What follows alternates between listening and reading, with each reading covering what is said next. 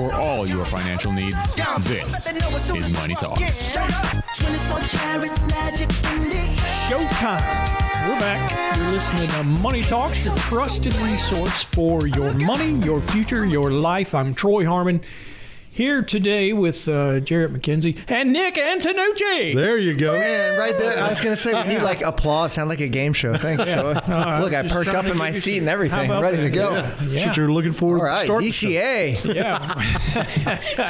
Yeah. All right, let's dive into our case study here. I've got I know I've got two different opinions or two different perspectives here, coming from a planner and in some investment professionals here.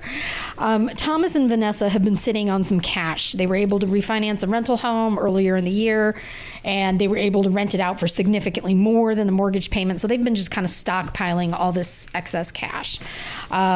They've got about close to $20,000 in their bank account, and they know that they need to be investing this money, as it's not working for them just sitting in a checking account. My guess is that they're probably not even earning interest if it's a checking account. Yeah. However, they're conflicted what to do. Should they be investing in safe and short-term preparation for like a housing bubble? Say they lose their renters. Should they invest in the house itself, renovating the kitchen and the yard? Should they look into another rental property using cash as the down payment? Or should they just invest it in a brokerage account for the future? It's a great question. Jarrett, So- The $1 million question. Jared. We'll let you go first. And then I'm sure there's just a simple answer, right, It's Jarrett? just a one-word answer, right? To some extent. But, I mean, obviously it gets really complex the deeper you get into it, because on the surface, it's like, well, some of that cash, whatever should be there for your emergency reserve, that's first and foremost. I mean, that should be in place before you do any investing or retirement absolutely. planning, all that stuff. So to the insurance. extent, right, exactly. And so beyond that, though, it does start to become a little more difficult to figure out where to put it. And the reason being is because obviously with markets being as high as they are, both stock market and real estate market, fixed income, interest rates being as low as they are, everything seems poised for, a pullback of some kind, or at least. Well, at the very least, prices look expensive. Yes, exactly. It's probably not the most optimal entry. Exactly. And that's what's making it very tough to answer that question typically. Well, and not only that, why is it tough to sit on the sidelines? Right. Inflation. Well, exactly. It's going to eat away, and we all know that over the course of time, inflation is going to eat into the purchasing power of Sure. that You have cash. to make at least the rate of inflation. Right. What is inflation right now, Nick? 5.4 if you're looking at CPI. Where are you going to buy some of that? Where are you getting Oh, you fixed got to go income? private markets. So you're not getting Right. Or that. you'd have to go high yield. I don't Which even think high yield yields, you're getting that. Not even getting a 4%. Yeah, you've got a in most negative real cases. return. Yeah. Right. But, I think step one is kind of establish what your needs are, right? If you need to refill that emergency reserve, I have people, friends that'll reach out to me and be like, oh, we're going to buy a house in the next 18 months. Which stock should we buy? And I'm like, none. Yeah, None of you the don't need to none. consider that at all. Yeah, exactly. Right. Yeah, no, that's true. I mean, and so once you get past those initial, spending reserves, emergency reserves, things like that, I think, and this has been a big conversation we've been having with a lot of clients lately, is that a little bit of patience right now will go a very long way, in my opinion. And the reason for that, I think, is because there's a lot better chance, and you guys tell me if you disagree, because I've heard a lot of different schools of thought here, but Oh, trust me, we will. I know if Troy's here that we're going to get that, but the potential for policy change over the course of the rest of the year is a lot greater than I think it is next year, just because we're approaching midterms and there's always a reluctance to try to push through new legislation during a midterm year. And so I think that if it is a priority to bring out some new tax policy for the feds to make a move, which they're not going to be as driven by the political environment, obviously, as We would hope. other right. We would Exactly. hope. At least that's how it was designed, right? Yes. But Supposed to be independent of that. while you don't want to keep cash on hand long term, I've been telling clients you should be comfortable with it right now, so long as your intention is that you're not going to keep it there for long. Right now being where we're at, and like you said, Troy, things are so expensive, I would prefer them to be poised to take advantage of opportunities that may come along quickly. If you spread that out in different places, whether it's going and buying CDs at community banks or buying our brokered CDs or going and getting cash or buying investments like stocks with some of that cash, it'd just be hard to round up, if you go that route. And I think it's, as Casey Smith would say, it's good to have some dry powder on the side from time to time. And for sure, especially in this case, being $20,000 is different than, let's say, if you're ready to plant $500,000 in the market, and you can DCA stretch that out over a longer period of time. Well, and that's the thing. If you wanted to get invested, you can dollar cost averaging. Yeah, but over a much longer period. Right. That's what you want to go slow. Exactly. We were talking about Thomas and Vanessa, who have a situation where they got a bunch of cash from rental income. They're wanting to know, what do they do with the cash? Some of the things they seem to be potentially considering is, is there something safe and short term in preparation for a housing bubble burst, and their renters losing their house? Mm-hmm. Let's hope that doesn't happen. Yep. You're not going to lose everybody at the same time, right? Yeah, let's hope not. Probably not. They also I can see the fear, though. Mm-hmm. I mean, if they were able to raise those rents, I mean, Sure. if there's any sort of I don't know. If all they I have can is see it. one rental property, then yes, absolutely, you could potentially deal with that. But one thing I will say is real estate's usually a pretty good investment during an inflationary time. So should they buy a new house, another house? Well, I think to take advantage of the rates, yes. In fact, Nick and I were talking about this. exactly. not long So ago. there's a confounding situation here. You've got It's a low lot more to that interest too. rates. Like, what other assets do they own? Because you don't want these individuals to be, we have a little bit of money in our 401ks, but the majority of our assets are in real estate. Well, then Yeah. you have concentration issues. and illiquility issues. Exactly. There's other issues you got to consider. But Sounds like they need a plan. yeah, That's right. No doubt. Everybody can use one No of those. doubt. But when interest rates are low, other assets, real assets especially, generally tend to be expensive because you can lever up with, low cost of capital. And, the future that people invest in for those growth type assets actually looks brighter and people are willing to pay more for it. So, right now, if you invested in fixed income, there's even taking big risk, equity-like risk, buying high yield or junk, if you care to call it that. Fixed income, you wind up not even being able to reach the level of inflation, so you've got a negative real yield. Right. Inflation's going to eat more of the purchasing power of your assets. So, Jared, it is kind of a tough spot. Before the break, we were talking about. I can't really remember a time where it's been like this with almost every option or alternative.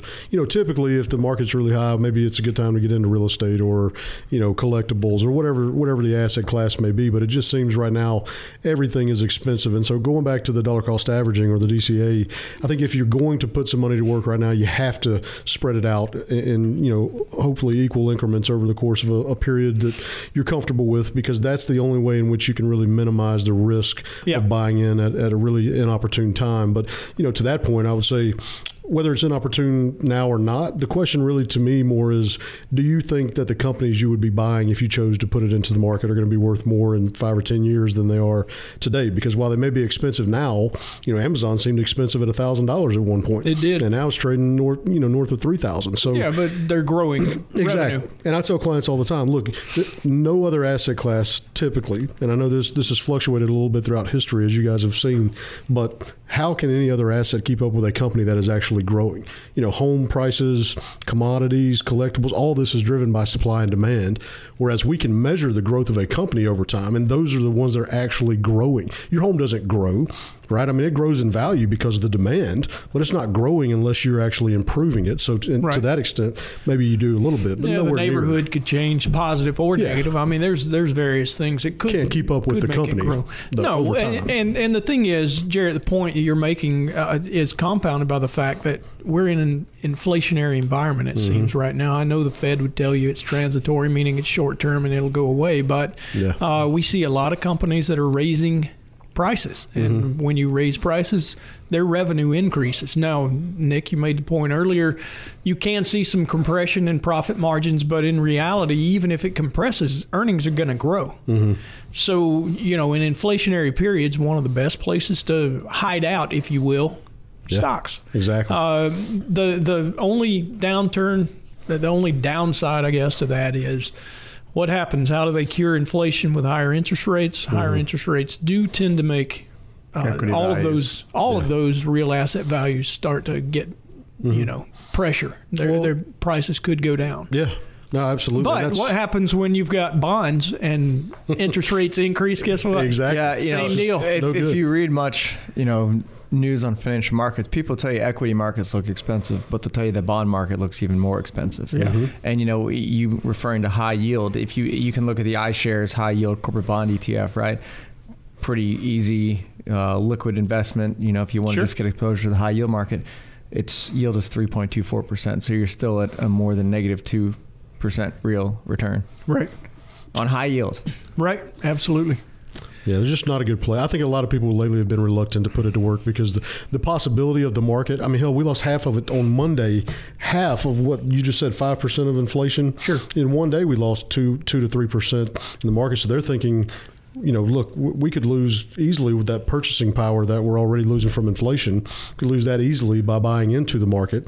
So we need to maybe hold off and that's why I've come around to more of the patience. You don't want to be in cash for very long here because that certainly is not going to be the best long-term play, but things can't stay the way that they are forever. So I think, again, a little bit of patience goes a long ways. Yeah. Because at least you'll be poised. If you've got some cash ready to be put to work, you can jump and take advantage of opportunities that may come along.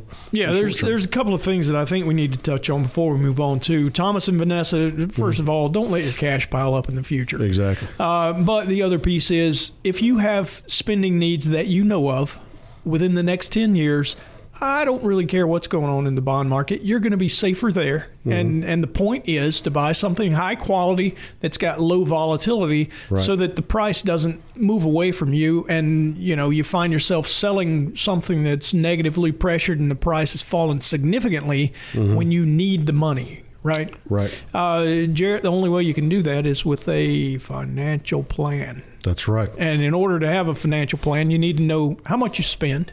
Mm-hmm. There's a lot of aspects that go into it. Jarrett, I'll leave you to talk about it. But before you get to doing that, they can reach you by calling 770-429-9166 if you've got questions about a financial plan or even, more directly where to put the cash, we can always help you. And Jarrett is a phone call away, 770-429-9166. And his cell number is... Catch him at midnight. We'll go that That's far. his favorite. But that is a good... Anytime after 7 today. That's a good point, Troy, because, the plan being in place does make the answer to this question much easier because it gives us the direction that we need without having to speculate as to what would be the best option. And so the plan almost makes the decision for you in a lot of cases. The question is whether or not you're going to be comfortable with that. I was going to say, you might have the ability, but the other half of the equation is your willingness to take that risk. And some individuals, they have sufficient assets that they can weather, a stock market correction, but it keeps them up at night. And if that's the case, that's, peace of mind. There's a value to that. No doubt. If you're putting that money to work into companies that are going to be around, or at least have a very good idea that, they're not going anywhere. Right. I think even if you do take a little bit of a loss on the stock because you bought it at a high point now, at least you're making income in the meantime. And eventually 5 or 10 years out, again, it's going to be worth a lot more than it is today. And the point is, by telling you that you're best to have a 10-year rule, we acknowledge that there are times when stocks fall. Yeah. They're volatile. It's a volatile asset. Yeah. However, if you've got a long investment horizon, 10 years or more, we've seen that the average 10-year return is about 10.5% on individual stocks throughout, going back to 1926. So if you're buying stocks based on the 10-year rule, then technically that money is for 10 years out at least. Sure. So then you're really back to, are those stocks you're buying going to be worth more in 10 years than they are today, even though you might be buying at a premium today? And the question is usually yes. I mean, at least with our approach, I think the companies that we recommend are all solid enough that there's a good chance almost every one of them will be around and probably worth more that far down the road than they are today. Yeah. So Especially if you dollar cost average. I mean, that improves it significantly even in a downturn. Investing through a downturn, there's lots of evidence that works great. Without a doubt. All right, coming up next, we've got a bunch of listener questions, including some on the proceeds of a life insurance policy, J&J, and Roblox. So you are listening to Money Talks, your trusted resource for your money, your future, your life.